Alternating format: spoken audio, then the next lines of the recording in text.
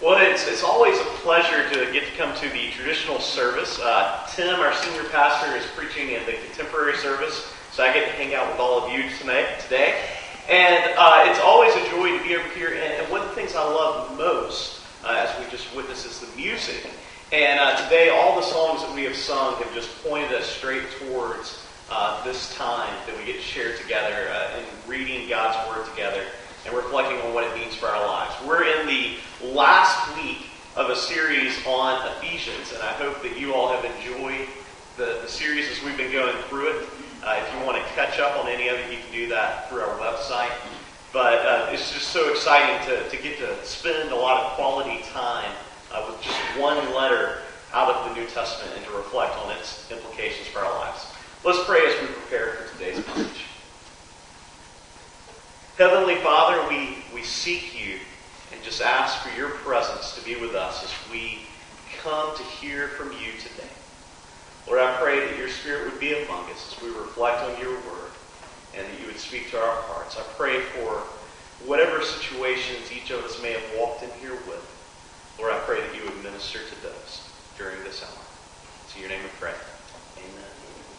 Well, last weekend, it was a beautiful weekend, just like this weekend, and I had the opportunity to do something I don't get to do often, but I do occasionally do, and I really enjoy it whenever I have the chance, and that's to officiate a wedding. Now, when I officiate weddings, I have a little checklist I go through in which I ask the bride and groom a few things before the ceremony, just so we're on the same page about everything. Now, most of that checklist is irrelevant for what we're talking about today, but one thing on there I think is very relevant to what we're talking about today, and that is the question usually asked to the bride, who's more sensitive to these type of things: what do you want me to wear? Because, it's important. You don't want your tie to clash with the girls' dresses. You don't want to outdress the groomsmen or the groom. You don't want to be underdressed. And so it's always important to me that I kind of look like I belong there. And so I'll always ask, what do you want me to wear? And I'm flexible. I'll wear a robe. I'll wear a suit. I'll wear a polo. Whatever it is you want me to wear, I'm happy to wear it. And so as I was getting ready for the wedding last weekend, I asked that question, and it was a fairly casual wedding, so I was able to go coatless, which was nice. But dressing for the occasion is a very important thing. When I preach in this service, I'm going to dress a little differently than I do when I preach in the Christian Life Center, which is a little bit more casual working environment. And so dressing for the occasion is something I think that in all aspects of life is something that we look towards and need to reflect on. Now, when I was living in Athens, Georgia, this was after I had graduated from the University of Georgia. I stayed in Athens for 3 years and spent 3 wonderful years working at the Wesley Foundation there. And while I was there, I had a group of wonderful roommates, and we lived together. And in our house, it was full of laughter and joy all the time. And we had something we called the quote wall. Now, the quote wall was exactly that. It was a wall of our house that was filled with quotes. And so what we would do is whenever someone said something that just sounded a little funny, sounded a little weird, maybe it brought to life or kind of summed up an experience that we had together, if someone said something that was somewhat memorable, someone would yell, "Quote wall!" And we would grab a 3x5 note card, and we would take a Sharpie and we would write on the note card the quote. And then we would take it and we would put it on the quote wall of fame. And so every experience that we had, it seemed like, had some sort of quote on this quote wall that would remind us of that experience. Now, one of my favorite ones from the quote wall, and this actually made it onto a t-shirt I made for one of my groomsmen when I got married, is the question, how do you dress for Turkish night? And there's a story behind it, and that's why the quote is memorable. It's just kind of a weird question to ask. It's probably something you haven't pondered much in your own life. But what it was me and my friend James, we were living in Athens, working at a campus ministry on the campus of the University of Georgia. And so we would spend a lot of time walking around the campus. And as we had been walking around, we kept seeing signs advertising Turkish night. And we're like, that sounds interesting. Wonder what Turkish night is. And so we were like, let's go to Turkish night and find out. And so we saw the signs, we saw the dates, saw our calendars were free. We didn't really keep calendars at that point of our lives. It's a simpler time. And so we said, let's go to Turkish night. And we're getting ready to go, and it's about half an hour before we're supposed to leave. And I walk up to his room, and I said, how do you dress for Turkish night? And he looked at me and confessed he didn't know. I didn't know. He didn't know. And so we took our best guess at it, and we both wore kind of plaid button-down shirts, thinking this is neutral enough. We should be able to blend in. Well, we went to Turkish night. Almost. We went to the place where Turkish night was taking place, saw the door, looked inside, and quickly realized, despite how we were dressed, we were not fit for Turkish night. This was not a place that we were necessarily going to just blend in with. And so we looked at each other, said, do you still want to go to Turkish night? And then both said, no. So we went to Cracker Barrel instead. And it was great. And we blended in perfectly fine with our button-down plaid shirts at Cracker Barrel. But we kept that quote on the wall because it reminded us of, hey, you remember that time we almost went to Turkish night? There you go. There's the story. And so the point of it is that neither of us had ever been to anything called Turkish night before. And so we had no idea how we were supposed to dress. And dressing right for the occasion is important. It's important to have the right attire for the setting. So the question we have for this morning is, what occasion are we called to dress for? What situation do we find ourselves in? It's not Turkish night. It's something different. And as Paul comes to the conclusion of this book, he gives them a challenge. And that challenge is to dress appropriately for the occasion. And the occasion is this. In verse 12 he says, our struggle is not against enemies of blood and flesh, but against the rulers, against the authorities, against the cosmic powers of this present darkness, against the spiritual forces of evil in the heavenly places. And he's saying that there is a spiritual conflict going on around us. Y'all experience persecution. He didn't say y'all. That's New Southern Translation. So you all have experienced persecution. You're dealing with things that you can't quite explain.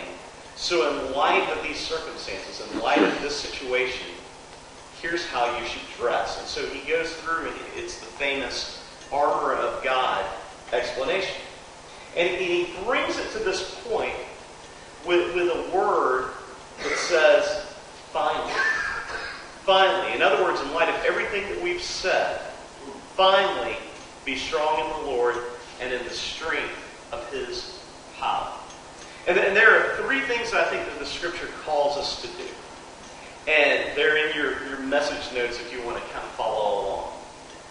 The first of these is we are called to stand firm. Verse 13 says, therefore take up the whole armor of God so that you may be able to withstand on that evil day, and having done everything, to stand firm. Now when I think of standing firm, one of the examples as we were talking about this passage this past week that came to my mind was something that takes place in football. And that's when the quarterback has the ball. The best quarterbacks are the ones who can stand in the pocket. Heard a few of you. Stand in the pocket. And in the pocket is where he's got his protection around him. And the ones who are the best are the ones who can stand there despite all sorts of people trying to get to him, and stand there and still throw the ball downfield to his intended target. It takes composure. It takes standing firm. Now, probably the best person at this of all time was Joe Montana. He played back mostly in the 1980s for the San Francisco 49ers. And he was so good at standing in the pocket and keeping his composure that he earned the nickname Joe Cool. Now, there's a story about Joe Montana that goes back to the Super Bowl when they played the Cincinnati Bengals, Super Bowl 23. And they were down by 3 points at the end of the game. There were a few minutes left, and he had to lead his team down the field from the 8-yard line, starting at their own 8-yard line. So 92 yards to go to win the Super Bowl. And they all get together in the huddle, and he could tell everybody's kind of tense. People aren't ready to stand firm. They're kind of letting the moment take them over, and it's the Super Bowl. There's all sorts of crazy things going on around them. And so he takes a look at them, and he looks up in the stands, and he points. He said, "Hey, isn't that John Candy up there in the stands? No, seriously, look, I think that's John Candy, the actor, up there." And they all were like, "What's going on here? It's the Super Bowl, and we're talking about an actor who happens to be sitting in the stands." And so they all just kind of looked, and they all kind of laughed. And they actually later would say that that was the moment that they figured everything was going to be all right. If our quarterback, who's going to have the most pressure on him, is so confident that he's able to just joke about the fact that John Candy's sitting up in the stands, I think we're going to be okay. Now, when you don't stand firm in the pocket, I saw this yesterday a couple of times. When you don't stand firm in the pocket, bad things happen. And so Paul, just like offensive coordinators today, say stand firm. Now, the situation that we're standing firm in is not about football. And it's not about being in the Super Bowl, but it's about standing firm, not in the protection of an offensive line, but standing firm, the word says, in the Lord. So, in other words, stand firm in the promises of the Lord. Stand firm in what the Lord has for you. And in a lot of ways, it's kind of like Paul is saying, stand firm in everything that you know that the Lord has done for you. And he's already laid out several things in this letter, and we've reflected on in the past few weeks. The first week of our series, we looked at the promise that we are chosen by God. We can stand firm in that promise. The next week, we looked at the fact that we have been saved by grace, and that's a promise we can stand firm in. The next week, we looked at the fact that we are no longer living in darkness, but we are called to be children of the light. That, too, is a promise that we can stand firm in. The week after that, we realized that out of respect for one another, we are called to live in relationships with mutual respect in which we live as people of the light. And then last week we talked about the boundless love of God, that promise of God's love for us that's beyond our comprehension. And through that, that's a promise that we can stand firm in. And so in a lot of ways, this letter is kind of serving as a little bit of a quote wall, a little bit of a portrait of all the promises that the Lord has made to the people. And so they are called to stand firm in these things. The next thing that he calls us to do, that Paul calls us to do, is this is the way I'm phrasing it, suit up. In light of what's going on around you, I'm calling you to suit up. Take up the full armor of God. And he lists them, and in your bulletin we have the different parts of the armor put in bold. But they're listed out, and we're not going to spend that much time looking at each one individually, other than to say what they represent. And that is that we are called to wear the belt of truth. In other words, our lives should be characterized by living truthfully. We're called to wear the breastplate of righteousness, that we should do just works, that our emotions, our hearts should be guarded by our righteousness. We should have shoes that are ready, shoes for our feet that make us ready to spread the gospel, ready to do God's work. Also, we should have a shield of faith, that our faith should be what protects us from all the chaos that's around us. Also, we should have the helmet of salvation, that our mind should be set on the fact that we are saved. And lastly, we're called to take up the sword of the Spirit. Now, it's interesting that that's the only thing mentioned in all of the armor that's an offensive thing. Everything else is something that you wear or something that you hold that's defensive. But the sword of the Spirit is the only offensive thing, and in the battle that we find ourselves it's not our own strength that we fight in, but it's the truth of God's Word. It's the peace and the truth that we find in reflecting on God's Word. So you might remember that in Lent we reflect on this passage a lot, but when Jesus was out in the desert and he had been fasting for 40 days and 40 nights, at the end of that period, the devil came to tempt him. And as the devil came to tempt him, he started throwing out these lies to him. And Jesus' response was not to fight on his own strength, but instead to quote God's Word in response to the lies that the devil was bringing up. That the truth, he used the sword of the Spirit, the sword of God's Word, in order to accomplish what he was trying to accomplish, which was to set truthfully what was the promises of God. And so we were called to take up these things. We were called to suit up in these things. And Paul is sitting there, and it says a little bit later on in this passage that he's an ambassador in chains. And we think that he's probably writing this while he's chained to a Roman soldier who's dressed pretty similar to how he's describing this armor. So he's writing and he's looking up. He's writing and he's looking up, and he sees that's the armor for one battle, but we're in a completely different one. And we need equipment that comes from the Lord in order to fight the battle that we find ourselves in. Now, in the army, I asked Whit Gaither, who's our church council chair, he served in the army, and I asked him about this the other day because we weren't sure of the term. In the army, you receive an issue. That's your equipment, your attire, your uniform, everything that you receive. And so you'll receive like one for basic training, you'll receive one for a deployment, and that's your issue. And the thing about this, and I have to give Whit credit for this because I told him what the context of the question was, and he had this response. He said, oh yeah, the armor of God, that's our standard issue. And the good thing is, it's the only issue we need. We have everything we need from that one issue. And so this is what we're called to take up. This is what we're called to suit up in, is this armor of God. Now, the last thing that Paul emphasizes in this particular passage is something that I think is that we can all relate to, because we've all found ourselves in difficult situations. And that is that prayer holds the key.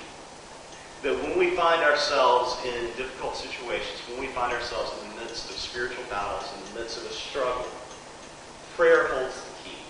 And this is how he closes. He says, pray in the Spirit at all times in every prayer and supplication. To that end, keep alert and always persevere in supplication for all the saints. Pray also for me so that when I speak, a message may be given to me to make known with boldness the mystery of the gospel for which I am an ambassador in chains. Pray that I may declare it boldly as I must speak. In other words, he's saying, despite the circumstances, despite the spiritual struggle that I find myself in, that we find going on around us, despite that, still pray that I will have boldness. Even though I'm in chains, even though my situation may not be favorable, still pray that I would have boldness to share God's Word. Now, I heard a story a few years ago that I think really sums up how prayer can work in our lives when it comes to spiritual battles going on amongst us. There was a lady I worked with a few years ago whose mother became very ill. And as her mother became ill, it wasn't a good diagnosis. It didn't look like it was going to turn around at all. And so this lady, being an absolute woman of prayer, she called together some people and said, we need to pray for my mother. I don't know that she's going to make it through this. And so she would call people together and they would pray. And then other people who really cared about this lady would say, hey, let's get together and pray for her mom. And all of a sudden there were prayer meetings popping up all over the place, specifically for the purpose of praying for her mom. And it went on for about a year, and at the end of that time, she eventually passed away from her illness. And all these people had spent all this time in prayer for this woman. They didn't even know. They just knew her daughter and knew her daughter was a woman of prayer. They went to this woman and said, we spent all this time praying, but God didn't seem to respond. Are you okay? Or are you mad at God? And this was her response. And I'll never forget this because I think that there's so much truth and wisdom in this. She said, "The Lord didn't heal my mother, and we may never know why the Lord didn't heal my mother. And that's okay. But here's what we do know. Through her illness, people came together all the time to pray for her. And as they would come together to pray for her, they would lift her up in prayer, and then they would start praying for other things. And we started seeing the Lord move in the lives of people that they were praying for. And we started seeing God move in our community in ways that could only be explained by prayer. And as people were coming together to pray for my mother, other things were happening that God was doing. And so this battle of the flesh may have been lost, but there were spiritual battles that were won as people came together and prayed. And there's so much truth and wisdom in that. And it reminds us that in the midst of struggles that our earthly battles may end in an unfavorable position. But the truth is that God has the ultimate victory. And the truth is that God is working out things in the spiritual realm where He is the victor that we can't even see sometimes. And so our closing thought is this, and this is something that I came across earlier this week that I think sums up how we view the struggles we face in life as it relates to this passage. And that is, our struggle is real.